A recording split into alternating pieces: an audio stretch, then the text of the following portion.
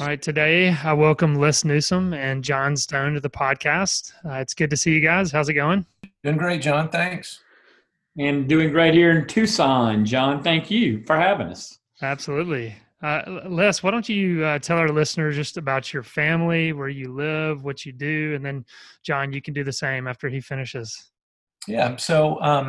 My name is Les Newsom. I'm originally from Memphis. We've been in Oxford, though, now for the better part of 20 years. My wife is Ginger. We've got 3 children. I've got 2 in college at Ole Miss and 1 who is a freshman in high school. We worked with RUF for about 25 years, and in the last 2 years have been functioning as the lead pastor of Christ Presbyterian Church here in Oxford. Well, my name is John Stone, and married to Marissa for 26 years. 26? Yeah.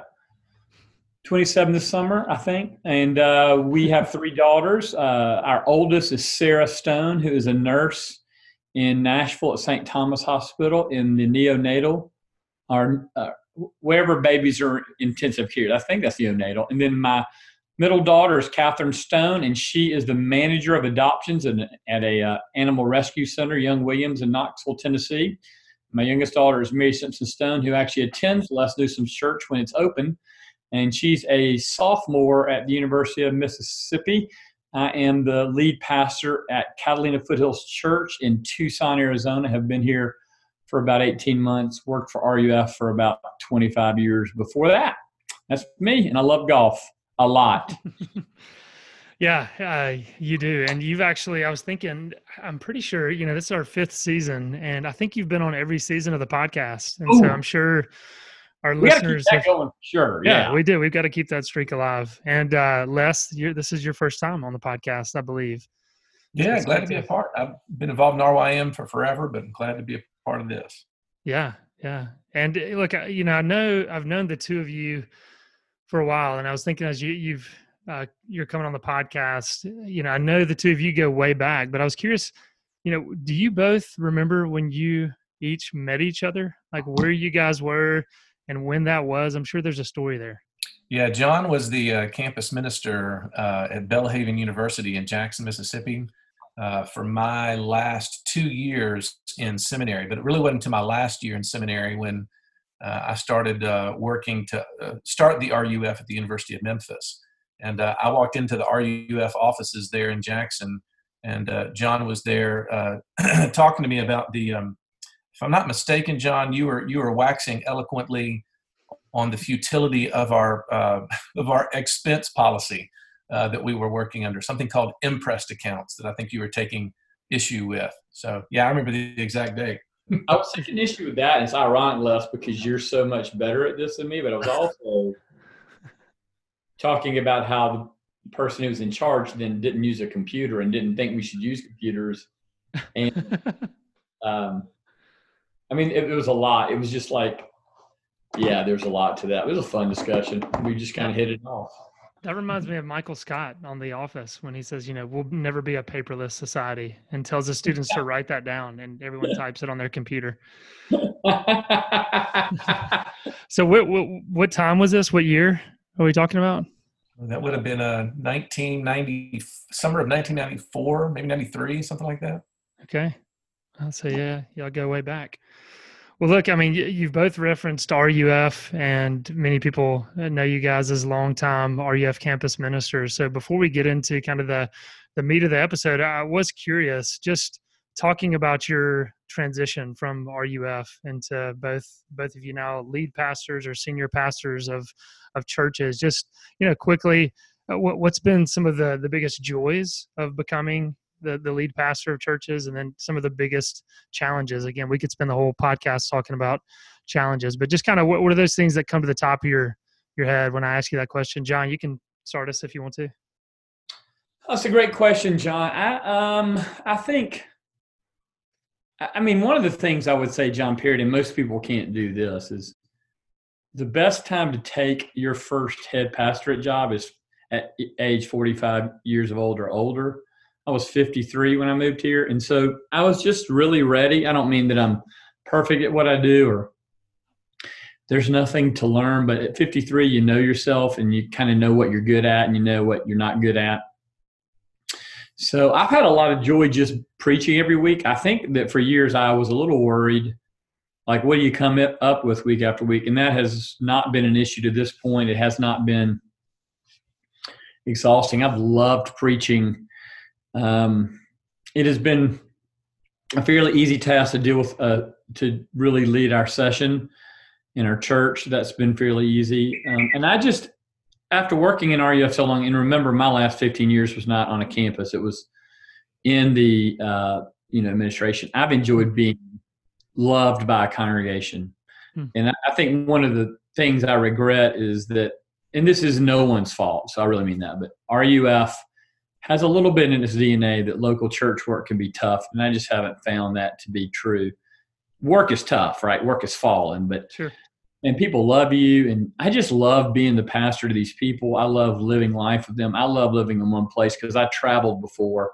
It's been a pretty radical change, and most of it's good.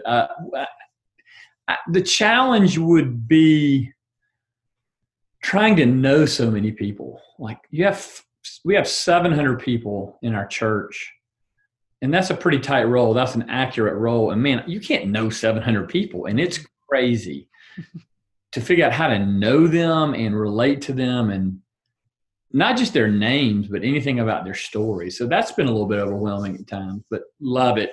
No regrets. People say, how was it moving to Tucson? I don't know. It's 72 degrees. The grass is green all year round, and it don't rain. There's a few golf courses I hear. Just a few. So yeah, that's my answer. Yeah, I would say something real similar to that. I have enjoyed the transition a whole lot more than I thought that I was. I think I probably had a little overactive sense of dread about it. I think in the positive side, the pace of pastoral ministry is so much easier than it is in campus ministry.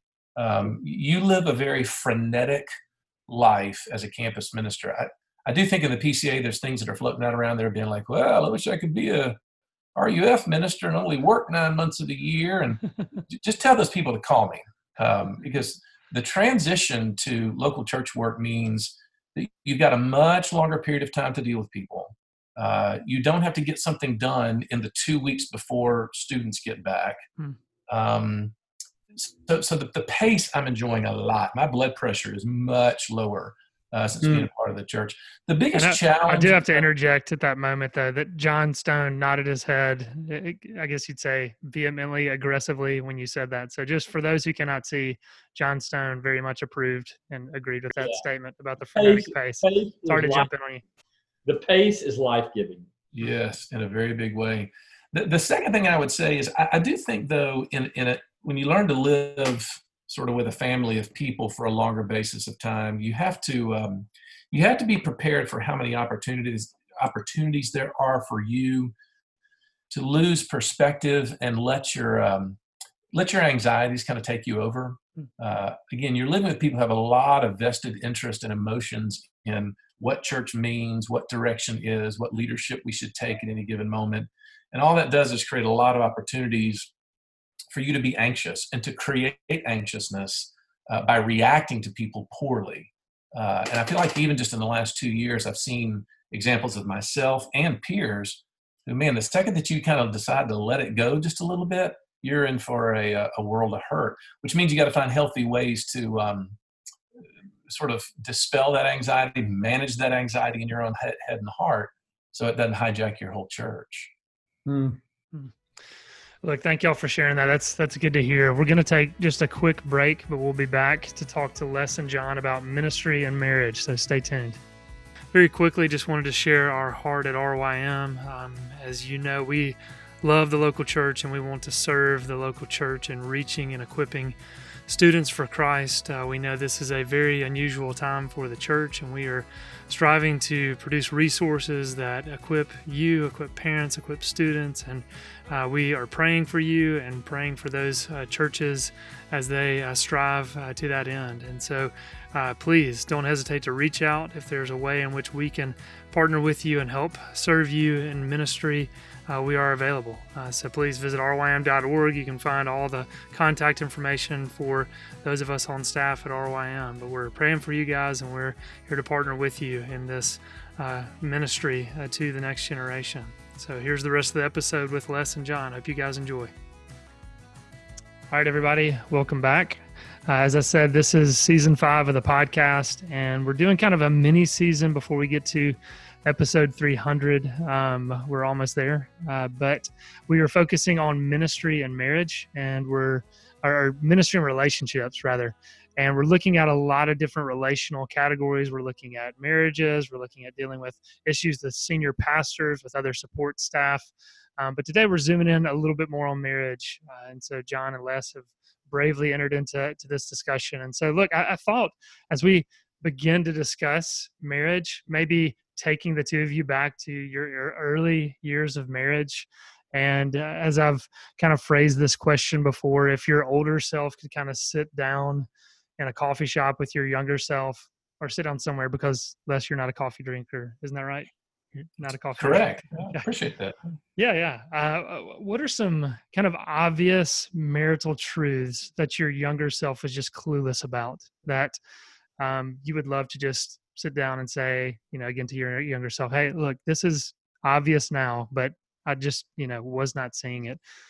So what are some thoughts? Les, you want to start us off there? Yeah. I mean, I appreciate getting these questions ahead of time, a chance to think about them. I do think, in looking back at my younger self when it comes to marriage, I don't think I realized how quickly, and I'm going to use the word verdicts, like a courtroom verdict. The verdicts that you pass about your marriage quickly become canonized in your marriage early on. Ginger and I, it wasn't until after we'd been married 15, 20 years or so that we began to realize that we made these little decisions about, quote, the way we were going to do things, or we're just not going to go there, or, well, I'm the kind of person who wants to do A, or you're the kind of person who always does B. Those little verdicts that we passed in our marriage, they became unquestioned assumptions about our marriage that at the time didn't really mess up that much, but when you stretched them out over 5, 10, 15 years, just could be really destructive. And I wish I could go back and tell my younger self that, be really careful and be really in community with people more, and share some of these things that you're actually talking about marriage. I think I had some healthy environments to talk about my marriage, given RUF's context and whatnot. But on the whole, that really surprised me. If I could go back and talk to myself, then I'd say, man, you passed a lot of verdicts about what you are and what you think you are that just weren't true. And same about my wife. So yeah, I don't know. No, that's really helpful. And I like how you're already kind of getting into community as well there, how important community is in the midst of just, trying to figure this whole marriage thing out. Just how clueless we are as we enter into and take these vows that we have no idea what we're really kind of getting ourselves into, even if we had premarital counseling, all of that.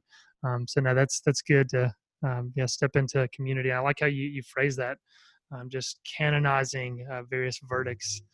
That's helpful. Well, I'll anonymize the story, but I can give an example of this very early on. I was talking with an individual years ago who said something really interesting about their marriage, and they were going through some counseling, some marriage counseling, and in the midst of the marriage counseling, they both remembered that very early on in their marriage, probably within 6 months to a year of their marriage, the man had said, "Well, look, I always want to have sex all the time.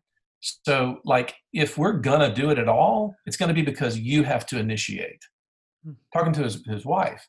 Well, there was nobody in his life at that time to look and say, you know what, that might not be such a good idea, because it was so personal and you're so inside your own head in marriage.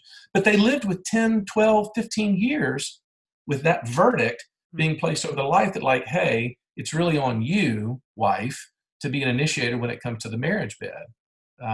That's the kind of stuff I'm talking about. But I didn't realize we did that all the time when we first got married. No, that is so helpful. I mean, that just carries into parenting too. I mean, each of our households take on these, quote unquote truths that we just kind of cling to. And it's helpful to have other people to speak into those. So no, that's a helpful example. John, what are some thoughts you have? Um, you know, I, John, I read these questions at a time. Thank you, and it helped. But this one is a little harder for me. There's a lot of things I would tell myself if I could go back and sit with me. And I think they, I just think, and this is, if you know me, one of my big themes. I wish Marissa and I had done more counseling with a professional earlier in our marriage. You just cannot, the way Les says it's true, but it's just almost impossible to have communication that works between men and women who are married. I thought I understood people. I certainly didn't understand my wife very well. And it's taken a long time to do that. I just think that I was incredibly arrogant, and I just thought marriage would be easy. It was the thing to do. I mean, I love Marissa to death. I don't mean that I didn't love her, but I don't know, John, that I had any right assumptions. And if I were to go back, I would just say to myself, everything you're thinking is wrong. Sexual fulfillment in the way that you believe it to be, John, is not possible. Intimacy, like just, relational intimacy as you think it exists is impossible, John Stone. And headship in the way you conceive of it is ridiculous. And so those would be the things that I would look at myself and say, I've just done a lot of damage to my wife through the years because, and I don't, no amount of premarital counseling or teaching could have helped me. Some of this is just the way life is, but just wrong about so much. Yeah. Yeah, no, I'm sorry to laugh a little bit when you just said everything I thought was wrong. But it's so true. I mean, we are just so clueless. And so I'm just thinking, people listening, if there are people who are about to get married or just recently married, I mean, just if we could maybe sum it up in a word, just humility. Just realizing you don't know what you're entering into, and to be humble about it. And as the cliched phrases come up, we begin to see our brokenness so much more when we're married, and it's cliched because it's so true. So look, as we're taking, going back, thinking about when you both were recently married, which, by the way, how old were the two of you when you both got married? I believe I was 28. Exactly the same. I was 28 also. Okay. And then now thinking a little bit about ministry, and as you started out in ministry, how old were the two of you as you got into ministry? Was this right after marriage? I actually got in it before. I was single for the first year. I was single in seminary. And then we got married after my first year at Belhaven as a campus minister. Yeah, I was about the same. I got started single and got married 2 years into ministry. All right. And so kind of thinking back to early years of ministry, just similar question. What were some of those things that you were naive to about ministry that you'd like to kind of sit your younger self down and talk to? Les, do you want to start us off on this one? Yeah, I would say, again, going back and talking to yourself, I would try to say something to myself about how it really takes you a long time to know yourself. And it's a process that really can't be rushed. Your personality is a big deal. Your disposition is a big deal. Your preaching voice is a big deal. Your management instincts, like that kind of figuring out who you are is just not a quick and easy process. And oftentimes it comes through mistakes and pain and shame and fear. But you think that you know, which I think early on you tend to sort of lock in to say, well, I found a set of doctrinal truths that are true. And so, hey, I'm a minister. And the answer is yes. But that ministry has to be embodied in this very complex, very convoluted, very sinful, but also redeemed thing that we call you. And I didn't know me. I didn't know who I was. I didn't know what I was doing. I didn't realize that a lot of things that I called ministry was nothing more than a projection of my own personality, quirks, and faults, sort of mashed upon the lives of other people. But there were some people that pulled up the reins on me and slowed me down a little bit, but I definitely could have used a lot of wisdom in that regard. And just to zoom in on that a little bit more, that's so good. But when you say, it takes a long time to know yourself, and you kind of said, and that really can't be rushed. Can you kind of zoom in on kind of that aspect of this cannot be rushed, and what you mean by that? Just kind of fleshing that out a little bit more. This is the old John Newton quote: "Experience is God's school," and without that experience, you're not going to be able to confront your mistakes, to confront your failures, to confront. I was talking to somebody just the other day who had a ministry situation where someone who'd been in their ministry for about 2 years just walked away from it, and even said on the other side of it how unhelpful that person's ministry was to them. It was what we call a loss in ministry. Somebody that you poured time into, you gave them the best of the truth and everything else. And they were like, "Thank you, no thanks." And they walk away from your ministry or your church or whatever. And that stuff just has to happen to you, because what comes out of you in the midst of that will oftentimes be the way in which you manage your own anxiety. I keep talking about this. I'm going to keep pushing on it. I do think that the key to long-lasting ministry is learning to manage your own anxiety. But you don't know what your anxieties are until they've been threatened. And only time and experience brings you those threatening experiences. You think you're going to get fired. Half your church leaves. A global pandemic comes along and threatens the finances of your church, or threatens to cancel your ministry. Only when you face that anxiety does the stuff come out of you that you've got to know in order to be able to contextualize how you're ministering to people. It's a learning your own self. Mm-hmm. Yeah, and you said you're going to continue to bring up the kind of theme of manage your anxiety. Do you want to talk just a little bit more about what you mean by that? Well, I mean, I think every turn in ministry is an opportunity to freak out. Someone hurt my feelings. Someone didn't respond to me the way in which I wanted them to. I had a judgment call that I wanted to make. That ruling elder offended me. That parent from my youth group crossed my will. And again, I've got to know what it means to be healthy when I respond to that coming up outside of me. And I've got to know what's unhealthy. It's healthy for me to stay calm. It's healthy for me to go to that person in a spirit of calm and ask them for wisdom. It's healthy for me to confront well without it being out of spite or bitterness or matching their level of animosity. It's unhealthy for me to go grab a friend, the other elder who I know does like me, and say, "Don't you think that guy's kind of an idiot? I mean, let me tell you what he said to me." Gossiping is a bad way of handling it. There's a long list of ways that you've got to figure out in ministry that raise the level of anxiety. Oh, here's another one. When I withdraw from my church, a lot of pastors are like, dealing with real people is unsafe. But I tell you what's safe is me sitting behind my computer where I can type up another passive-aggressive sermon that lets these people have it, next week for the ways in which they offended me. So now I've got my only tool in my toolbox, which is my heavy-duty Reformed theology, and I'm going to beat the heck out of people with it next week. And again, people are not being ministered to in that regard. No, that's such a good point. I mean, that's so true. And how you can project your insecurities onto other people and just the paranoia that can manifest itself and all of that in ministry. That's good. John, what are some thoughts you have on this? Well, I would say, I'm going to follow up on what Les said. I just actually texted you a YouTube video, John Perry. You might want to link under the, how you can link stuff in these podcasts. But Les and I have both been pretty influenced by the Bowen family system. And I think that if I could go back to my young self, and this will tie into what Les said, is I would look at myself and say, there are two things that you are not thinking about today that you must think about. And number one is leadership. Genesis says that God created things and we're all creators. So we are leading whether we mean to or not. And as a young, pretty reformed dude, I looked at people who talked a lot about leadership.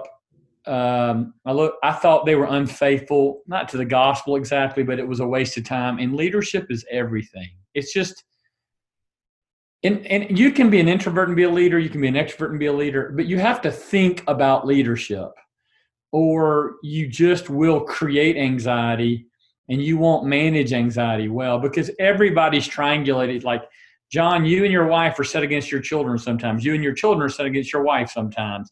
And so understanding that triangulation, understanding that anxiety is a big deal. So I would look at myself and say leadership is a big deal. And the second one I think will surprise you, but this is what I'd say.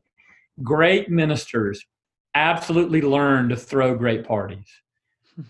The ministry is about being social. It is not about preaching and teaching. That is, here's what I mean, because I get so accused of I've seen great teachers who can't do ministry. I've seen great preachers who can't do ministry because they don't understand the social dynamic of people's lives, especially in the West and in America. You know, I'll give you an example. John Sartell at IPC for years and years was maybe a great preacher. I didn't hear him a lot. The few times I heard him, he was pretty good. But tell you what John Sartell was really good at: playing golf with people, going fishing with people, having dinner with people. People love to be with John. Brian Habig is an introvert, and yet people love to be with him. So this is not an introvert-extrovert thing, but you've got to learn that ministry it's about how society works socially. It is not about just the right theology. So I'd go back in and say to myself, you don't understand that leadership's important, and you don't understand that you need to understand what frat guys understand: how to do rush, how to recruit, how to think about the way a party feels, how to have the right food there.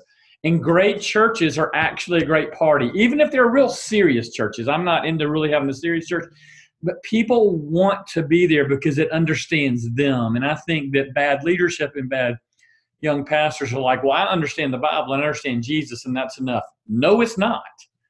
And I think Les and I were really confronted by this a lot in RUF, when you would see people who were really got A+ at Covenant or RTS or Westminster and just fell flat on their face on campus because they couldn't gather two people.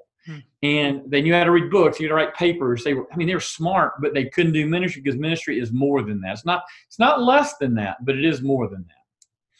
Yeah, John, no, you're totally right. The second one did catch me off guard, but that that makes a lot of sense. You make a strong case. So, Les, you want to react to that? Kind of those two broad categories: leadership and then throwing great parties. I'll use different language for it. I think that the leadership question, I think, has a lot to do with knowing yourself. That's kind of what I was referring to earlier, that, leadership means taking people where we all know they need to go, and then knowing who I am as a leader to be able to do that. Some of that is letting go of the things that you realize you're never going to be able to do well yourself because you just got natural limitations. And that means, or doing some compensating for those kind of personality quirks. That leadership is trying to challenge us with. The party thing, I think it's a better way of talking about what, probably 15 years ago we used to say was a grace-centered ministry. It's a better way of talking about it, because it really is saying, if there's not celebration at the heart of our ministry, somewhere along we've misinterpreted our theology, because that is the direction of the Bible, that all of human history is heading, biblically speaking, towards a great celebration of being intimate, close, profoundly connected to the God of the universe. So how can I do ministry in the midst of that if that anticipation is not about drawing people together in vital community that is celebratory and trying to create celebration? But it's so contrary to people's instincts when they come into your church. Lots of people came to their church because they're like, well, I want to make sure my kid doesn't grow up screwed up, so he needs some Bible. Hey, smack him around. Don't be afraid there, preacher. Secondly, you get people walk out of church service, they're like, man, that was a great sermon. I mean, you smacked me up against the wall. In other words, it's only a great sermon for how awful you feel. Don't get me wrong. There's appropriate times in which the Spirit of God brings me to my knees. But if that's where that ends, we can't define that as spirituality. And so there's a theology of glorification that's got to be in our pattern of ministry that says, I want people to learn to celebrate, because it's not natural. And I would just say, John, being in the Reformed community, you have a lot of Reformed folks for many good reasons, looking at mega churches or some of these churches that said they weren't denominations, became denominations. But if you look at how they gathered people, they understood that the point was gathering people. Like the early Christians met in the temple where people were. They did the things that people were used to doing. Reformed churches often pride themselves on doing the very opposite of what normal people do. And just look at the large churches in our denomination. I'm not saying a small church is bad and a large church is good. They tend to understand how culture works. There's a way to operate in a culture in a way that people feel comfortable without compromising. But I would just also say God brought a group of slaves out of a country. They didn't have a Bible. They had literally been slaves. They had never owned property. They had never had a day off. They had probably been forcibly separated by their captors. This is the first time they had a family. And he said, here's the two things I want you to do. I want you to take 1 in 7 days off, and I want you to have 7 week-long festivals a year where you literally overdrink and overeat. There's no other way to read it. They are to bring out all the wine and all the food and drink for a week. So if God said to his people, there should be 7 festivals that you do every year, then why are our churches so uncelebratory? And part of that is, again, here's a stat for you.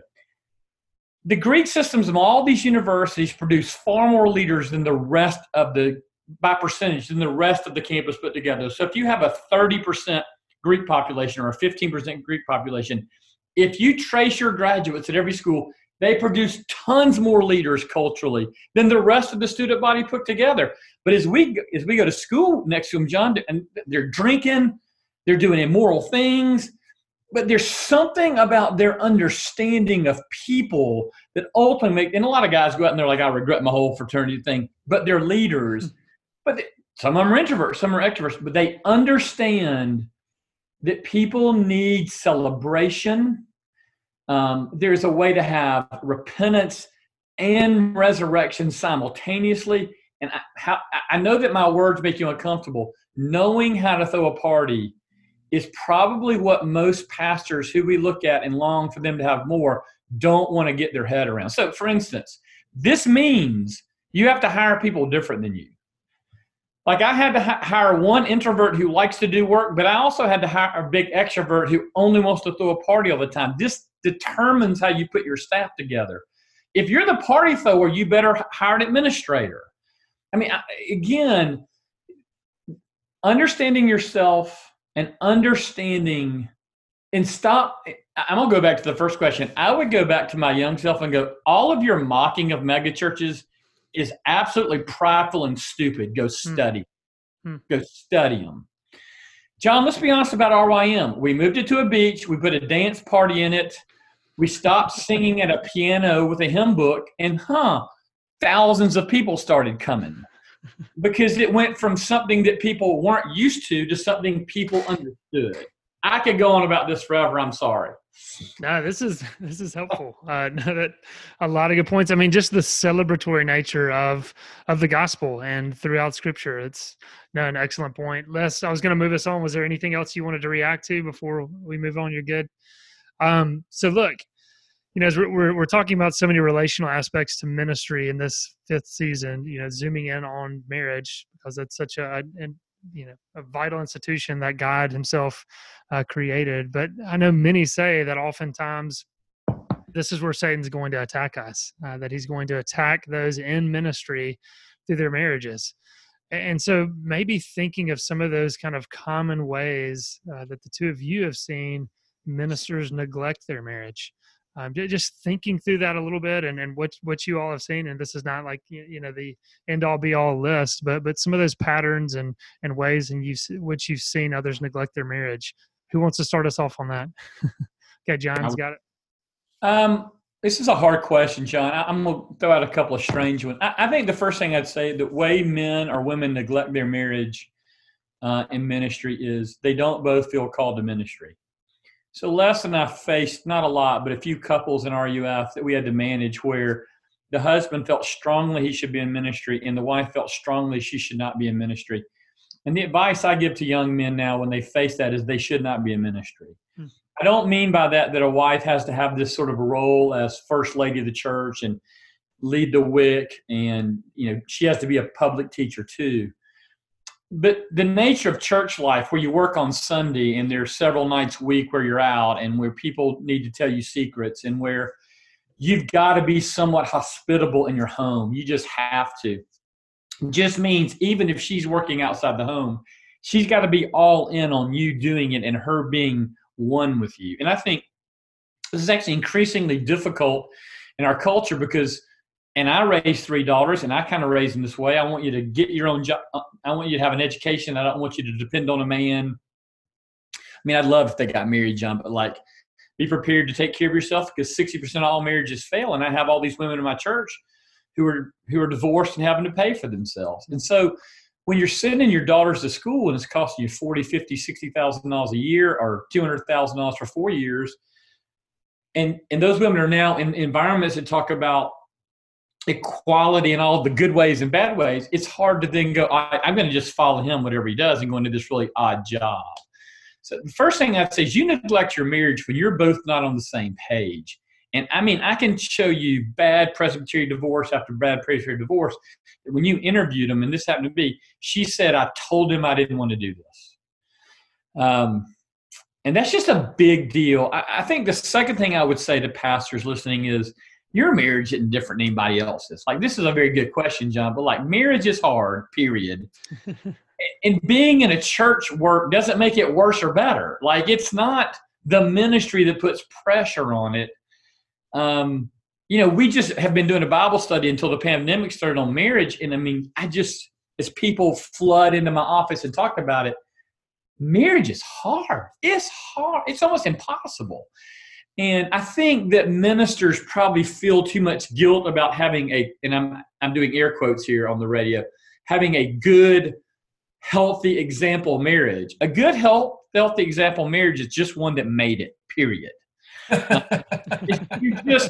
You just made it. You didn't get divorced. That's a good marriage. Lower that bar, baby. There will be seasons of good sexual expression, and there'll be seasons of no sexual expression. And there'll be seasons of communication, and there'll be seasons that won't. But raising kids in this culture with sports mania and so many things, and when pornography has reigned and ruined all of us men and now women on what we think sex could be, and when we've got to work all 60 hours a week and not have good health, like, marriage is hard. And the way you don't neglect it is you just get a friend, you get a counselor, and you talk about it and you survive. I don't think in the PCA we talk enough about just survive the thing. I don't mean personally. I mean together. It doesn't work. And the Bible tells you it doesn't work. You're fallen. Marriage was the occasion of the fall, right? Marriage caused the fall. It's like we have secrets. I would just say, get over trying to have a perfect marriage. You can preach about marriage when yours is terrible, and you always will. Survive and get some help, and just realize that I'm back to my young self. Like, you think this is going to be good and beautiful, and this is going to be hard and sanctifying, and man, survive. That's my word, John. No, that's a good word. And Les, that's a tough act to follow. You wanna react? Oh, I know, but I love that. I love the way that's put about, like, he feels like he's called and she feels like they're not. One of the ways in which that manifests itself is how a young minister will over spiritualize their wives. And let's say you have a wife who's not brave enough to look at their husband and say, like, yeah, I'm not called to this. This is your thing. It's not my thing. What she does is she acquiesces. But the reason why she acquiesces is because, well, this is the ministry. This is God talking. So whenever my husband says, he's speaking with the authority of the Bible to me, and so therefore I have to follow it. So what happens is I see a lot of guys who come out of early ministry opportunities, and they'll place some huge burdens on their spouses, all because that's the biblical way that we do it, without any consideration for the constitution of their spouse, who may or may not be very good at this. Like, my wife, Ginger, would rather you beat her upside the head and neck than ever get up in front and teach a Bible study, okay? And that's true for Marissa too. Marissa does not ever want to stand up front and teach. That's true. oh, she would rather shoot me in the head. She don't want to do it. Now, you put her in the room after church, though, and she does this Mississippi art the word is spelled Viztin, Viston. She's working the room visiting with these people. Oh, well, I just went back and visited with the Smiths and that kind of thing. And here's the crazy thing. People come to my church, and they're like, that was one of the friendliest places I've been to. Well, it's because my wife is out there doing what she is good at doing. And those marriages early on, you also hand them something that's impossible, which is trying to parent preschool-age children ever, but by themselves. Stone, I think you're the first one to talk to me about this, was prior to the Industrial Revolution, it would have been very normal to have multiple generations of women living under the same roof, right? So you would have some kind of relief to be able to go to dadgum Walmart or something for 5 minutes without having to haul your kids around in some minivan and make your life miserable and terrible. And so to me, I think we foisted something upon ourselves culturally. It's almost an unworkable situation for modern wives. And when a guy comes in and brings the heavy hammer of ministry in hand, there's no way for a woman to weasel out from under that. And let me jump on the back of that and say, I think, John, the other two pressures to be sensitive of is many churches are harsh on their pastor. I'm not in one of those situations, but your wife has to develop a thick skin when she hears people talk about her husband's preaching or the mistake he made. And that's not easy for anybody. She loves him. And she's laying down her life for him. And I don't know what you do, but it happens in RUF. It happens in youth ministry. Good grief, youth ministers get torpedoed. It happens to head pastors, associate pastors, by parents. And, you just got to have a thick skin. You got to get over caring about what other people think. I mean, you've got to be able to listen to they're telling you ran that youth event wrong, and they're probably right. But you've got to quit internalizing that so much. And I think the other factor is ministers are just deeply underpaid. And so especially like in PCA circles, we're going to a church with 12 doctors, 5 professors, 10 entrepreneurs. They all make 450, 500. Pardon me, I'm drinking coffee and I did burp a little bit. I'm so sorry. They're making so much money and they want to pay you $82,000. Well, USA Today before the pandemic ran an article that said a family in the United States in any suburb where public schools are accessible, the poverty level is $84,000. Like, because of healthcare costs, because you need vehicles today. So you're going to put a man and a woman in a situation where they're highly criticized by people who have never done the job, not criticized by other youth pastors or pastors, but criticized by people who don't know how to do the job, and you're going to underpay them. There's going to be some failure, John. And I think a bigger one, I think y'all should think about doing a podcast on what it means to be one flesh.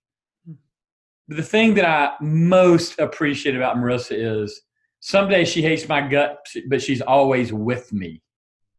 She just has my back. And boy, in ministry, that is a humongous deal. Yeah. So sorry to jump in and answer twice. No, no apology necessary. Look, and I don't want to open up a can of worms here. But you're going to. So just right, he's now turning the top of that thing off and the worms are open. Go, John. But reversing the scenario and thinking about if you guys can speak to, okay, what if, the women are the ones in ministry and the men are not, whatever, what way in which they're serving, if that's in youth ministry, if that's WIC, and then other denominations, I think differently. So again, this is where I'm trying to keep the worms in the can. But can the two of you answer that, of thinking of, okay, some of the struggles when the roles are reversed here and it's the woman that's in ministry? Yeah, the first thing I'd say to that, John, is I think there's an unfair double standard. I think that when women are head pastors or head youth pastors, there isn't an expectation that their husband be there. And this is crazy because in these circles where, and I am not in a circle where we ordain women to ministry, but in the circles where they do, it's not totally fair. It can be a little more liberal, but like they have no expectation that the husband should have a job also. And so it's interesting that, and I know several women in ministry in this capacity, their husbands don't get criticized the way that wives get. There's a double standard there. but I do think the same things apply. That husband has to have her back. There's going to be criticism. There's going to be, especially in youth ministry or women's ministry, get called in front of the pastor because one elder's wife is mad, but really the women in general, like learning how to hear the criticism, both for yourself and for your spouse, who in this case would be is your wife. Learning when it's legitimate and not legitimate. Those are just skills. This goes back to Les's point. It just takes a long time to do that. But I think oneness in ministry is the place that it's for both a man and a woman as the lead pastor or lead youth pastor is important. You don't need oneness in a banker. He just runs a bank. I mean, he needs it for himself. But nobody knows if his wife supports him. It's not obvious. It's just a different deal in ministry. I'm interested in Les's question here. No, I think that's funny. This is one of the reasons why when you talk about, God forbid, if I lost my job, what would I go do? And there's certain jobs that you pine after. In Oxford, Mississippi, it's the Home Depot. You drive past that place and you're kind of like, man, what it must be like to work in Home Depot. Somebody walks up to you and is kind of like, hey, where are the plungers? And you're like, aisle 18. And that's a closed loop, right? My job was done in that very moment. And the crazy thing is I don't drive home thinking to myself, oh man, did I care for that guy? I mean, honestly, was I really as gentle with him as I should have been? That's the kind of crap that makes you neurotic in ministry, where you start longing for a job that's more tangible, that's got some sort of handholds on it where you can actually judge, did I do my job today or did I not? Yeah. That's helpful. And look, kind of transitioning from this as we think about, neglecting marriages and ministry, to thinking about maybe the other end of the spectrum, neglecting those who are unmarried. Just thinking about, how does the church often neglect those who are unmarried? I mean, oftentimes there are plenty of single people. I mean, John, I think you said you started off in ministry single, before seminary, all that. And so just, ways in which the church, in so many ways, obviously we need to be stewarding our marriages. We need to be stewarding our family. But as plenty of people have pointed out, those can quickly become idols. And sometimes that idol is manifested in just neglecting those who are not in marriage. So speak to us on that. What are some thoughts there? I don't know if Les, you want to start us off there? Yeah, mine's mostly pragmatic. I do think that your individual time with your people is the driver of your sermons. And I found this happening in the last 2 years already. It is way too easy to do applications and sermons to marriage and to family and to parenting and to children. If I'm not having one-on-ones with single people in my church, I'm not going to mention single people's issues in my preaching. And because you got to sit down and listen, realize like, this is what loneliness looks like. Here's what program looks. Because when you leave college and you head out into the world, it's such a shock how much relationship requires initiative taking. Does that make sense? That there's a sense in which you got RUF, you've got your classes with different people, you've got your fraternity sorority, you've got your job. You've got these places where you go where relationships seem relatively natural. But once you're kind of thrown out, you now take a job that you kind of like, but it makes decent money, so I'll stick with it. Where do I find community? And they're just lost and lonely as they can be. And they just waltz into some bad habits, spending too much time alone, spending too much bad time. Yeah, but I got to sit and meet with those people before I know that those issues exist. Yeah, that's a really good point. Just being with them. And again, just the importance of presence in ministry. And I know that's been talked about so much during this time when we're all dealing with a pandemic and we cannot be in people's midst, but just being present, being around those people, and the thoughts, the application, all of those things will come. So that's a great point. John. Really what Les said. I mean, your one-on-ones, if you're not preaching through your one-on-ones, you're probably not preaching well, because you don't really know what people are thinking until you listen to them. I think I'd say two things about ministering to singles. We have a number of singles because half our congregation is very old and their spouses have died. And we have sort of, both with younger singles and older Caesars, gone against the grain and sort of grouped them together.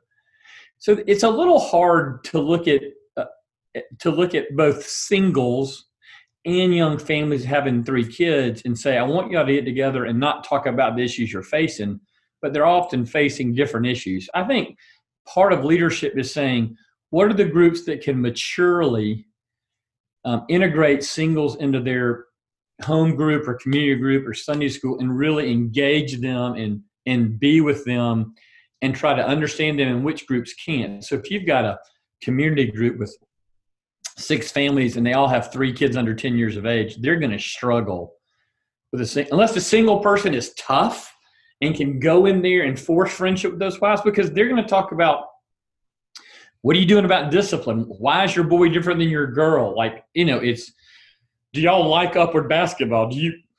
And I can't look at people and go, okay, stop all the normal communication and talk about what this because you really don't remember, John. And that's not an excuse. So I think you have to shepherd your church well, because there are people that can deal with singles better than others. There just are. And so you have to be strategic. We have a little singles ministry going, and we just separated into older and younger. And like the younger singles love going out. Like they go out at 9:00 on Friday night. So, and they literally went to a movie and they had drinks afterwards and they went home. Every other person in my church was asleep. And I just say, I've really tried to speak to them and said, look, you're just different than us. Like, we go to bed at 8:30. We're not proud of that. So I just think you have to acknowledge, and like some of this can be like, we should have multi-generational ministry. Let me tell you, the hardest community groups to join in my church are the ones populated by people 65 years of age and older. They come from a different time, a different culture. They are really strong Christians. They'll love your socks off, but they'll never talk about what even a 54-year-old wants to talk about. And so I just think you got to be honest and shepherd people to places intentionally where people can care for them. And you got to be really thoughtful about that, because you can't just go, we have the gospel, we're all sinners, you can just join a community group. Young moms with 3 kids, they can't get their hair combed, much less engage a single man or woman in their loneliness. And so that is not, that's not an excuse. Both of those people are dying, the single person and the mom, but I wouldn't try to partner them up. Are there some exceptions? Of course, but generally I think it's a programmatic, strategic, careful decision you have to make. I want to go back to what Les said. You have to address singleness in your sermons. You just do. And that's just important. Absolutely. Because, what you're doing there, you're not only just talking to the single person in your congregation, but you're training your entire congregation to be aware, look, these people are in our midst and we cannot ignore them in our conversation and our, meals in the home, all that, to just keep those people on the radar. Because, I know oftentimes there can seem to be some neglect there in our churches. Look, Les, John, I know we're needing to close this out before too long. I thought we could end with the two of you just sharing some maybe rhythms and practices that have been helpful in your marriage. I know survival is just kind of maybe the way you might summarize it, John, just surviving it, right? But I can do better on this question. I'm only going to push at you on this and saying that when we make the baseline for certain activities in this world thriving, we've probably created an unattainable law. So I'm really pushing it. Hey, your marriage can thrive. Well, what does that mean? I think that would be a good podcast, because surviving it feels like at times thriving. But I'll jump in since I'm already talking and tell you some of the rhythms I think we really held to is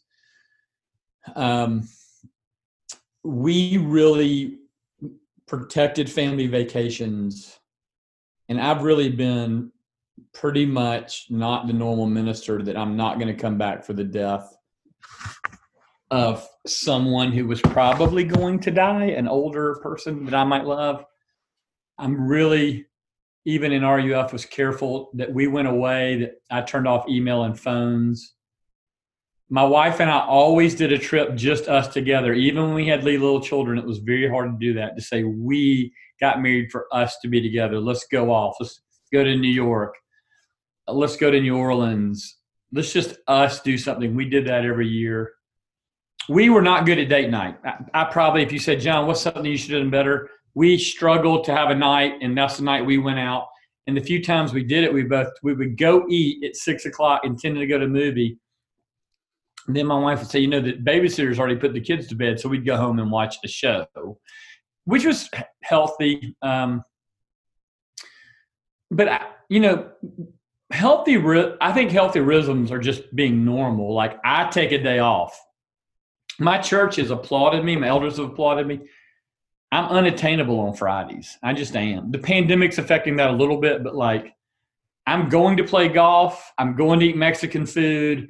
I'm going to go to the movies or something with Marissa that night or with my girls. And I'm not taking that day off. And so, I mean, those are just some of the things I did.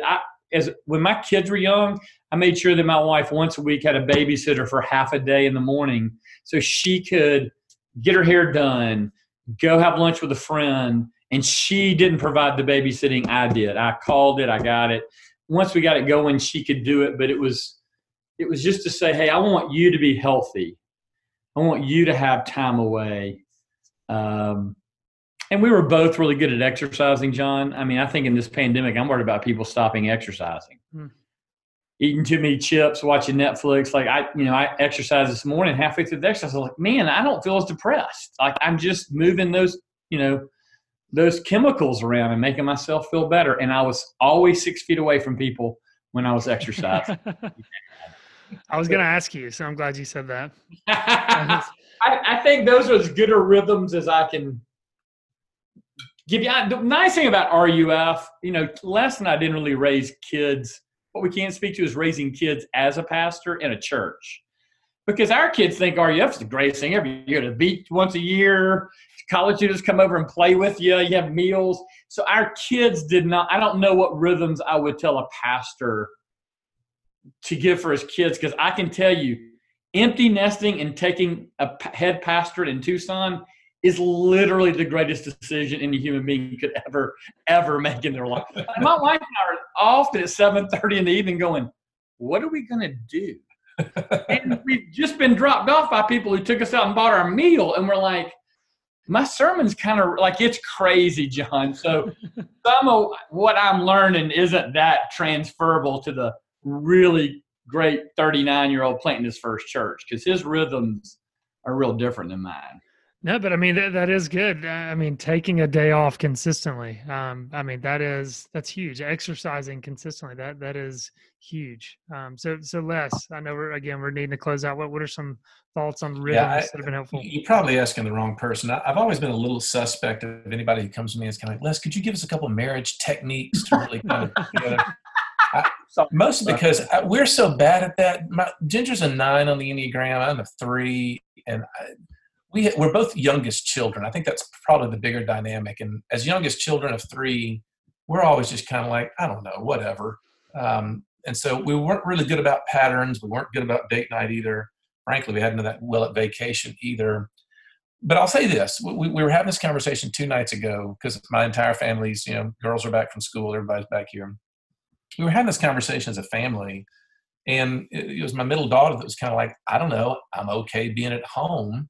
Because my people here are normal and fun and people I like to be with. And I realize that's not true for every home. There's some times in which children want to differentiate more. I'm not trying to create any kind of standard. But I do think that there was a decision Ginger and I made in parenting very early on that I think has brought a lot of blessing.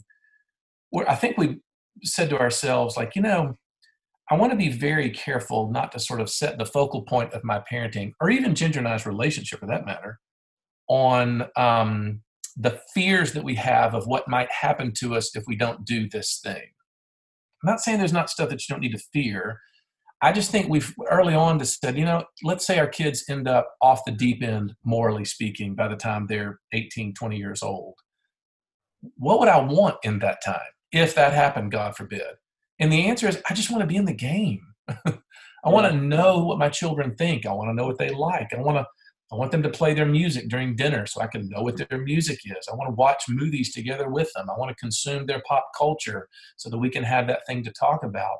We just want it to be alongside and in our children's life. And weirdly, I think they kind of like they like the fact that we honored them by saying, we want to find out what you're into. But I don't know. That could be completely wrong. There's plenty of time for them to get screwed up. I don't know. No, I want to commend Les because Les's house was fun. So some of you are going to struggle with some of what we said on this podcast. And I want you to think about that son in the far country. That son woke up and said, my dad's servants are fed better than me. I'm going home. And when his father saw him, he pulled out the Nintendo and threw a party for that son that the son wanted. And I don't know a lot of parents that would bring their arrested child or their drug-addicted child or their child that's just gotten pregnant or someone pregnant home and throw a party for them. And I say this because some of you do homeschool and you should, and that's great. But if your home is not marked, whether you go to homeschool, public school, by a place that your kids like, you're not parenting well. And I don't say that phrase very often. The thing that you want to create for your children is memories. That's why we love Dollywood. When our kids think about summer and Christmas, we went to Dollywood and had fun. And not, hey, I want you to academically excel. Of course we want our kids to excel. Not, you've got it, let's go work on that swing one more time, or that, let's go learn to throw the ball. No, let's have fun. Let's watch movies.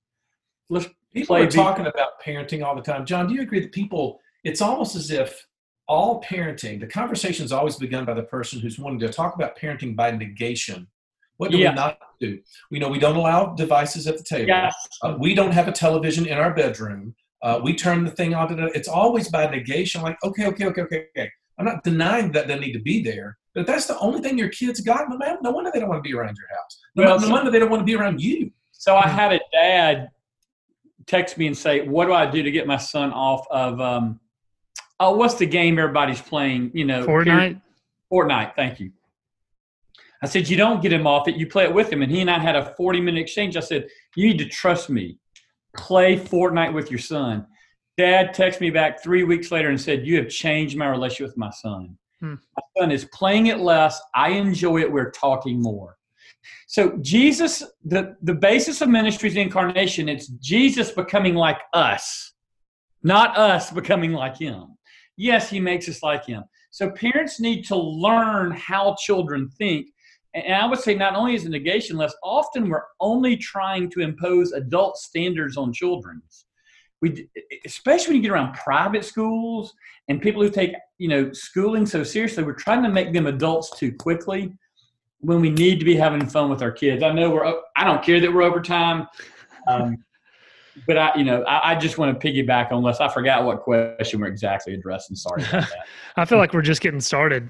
So I wish we could keep going. I love how we came full circle back to partying. That's the way to end that. But I will say, I know John Newsom, who wrote the book A Faith That Lasts. I mean, he talks about, he's looking at the reality that some students who grew up in the church or have now, left the church as they go off to college. And he said, one of the factors that he's discovered is parents who are actually friends with their children that have remained a part of the faith. And he said, yes, of course, we need to be the parents. We need to make decisions. We need to set boundaries about phones, all these other things. But at the same time, we need to be their friend. They need to enjoy being in the home. Fortnite with your children.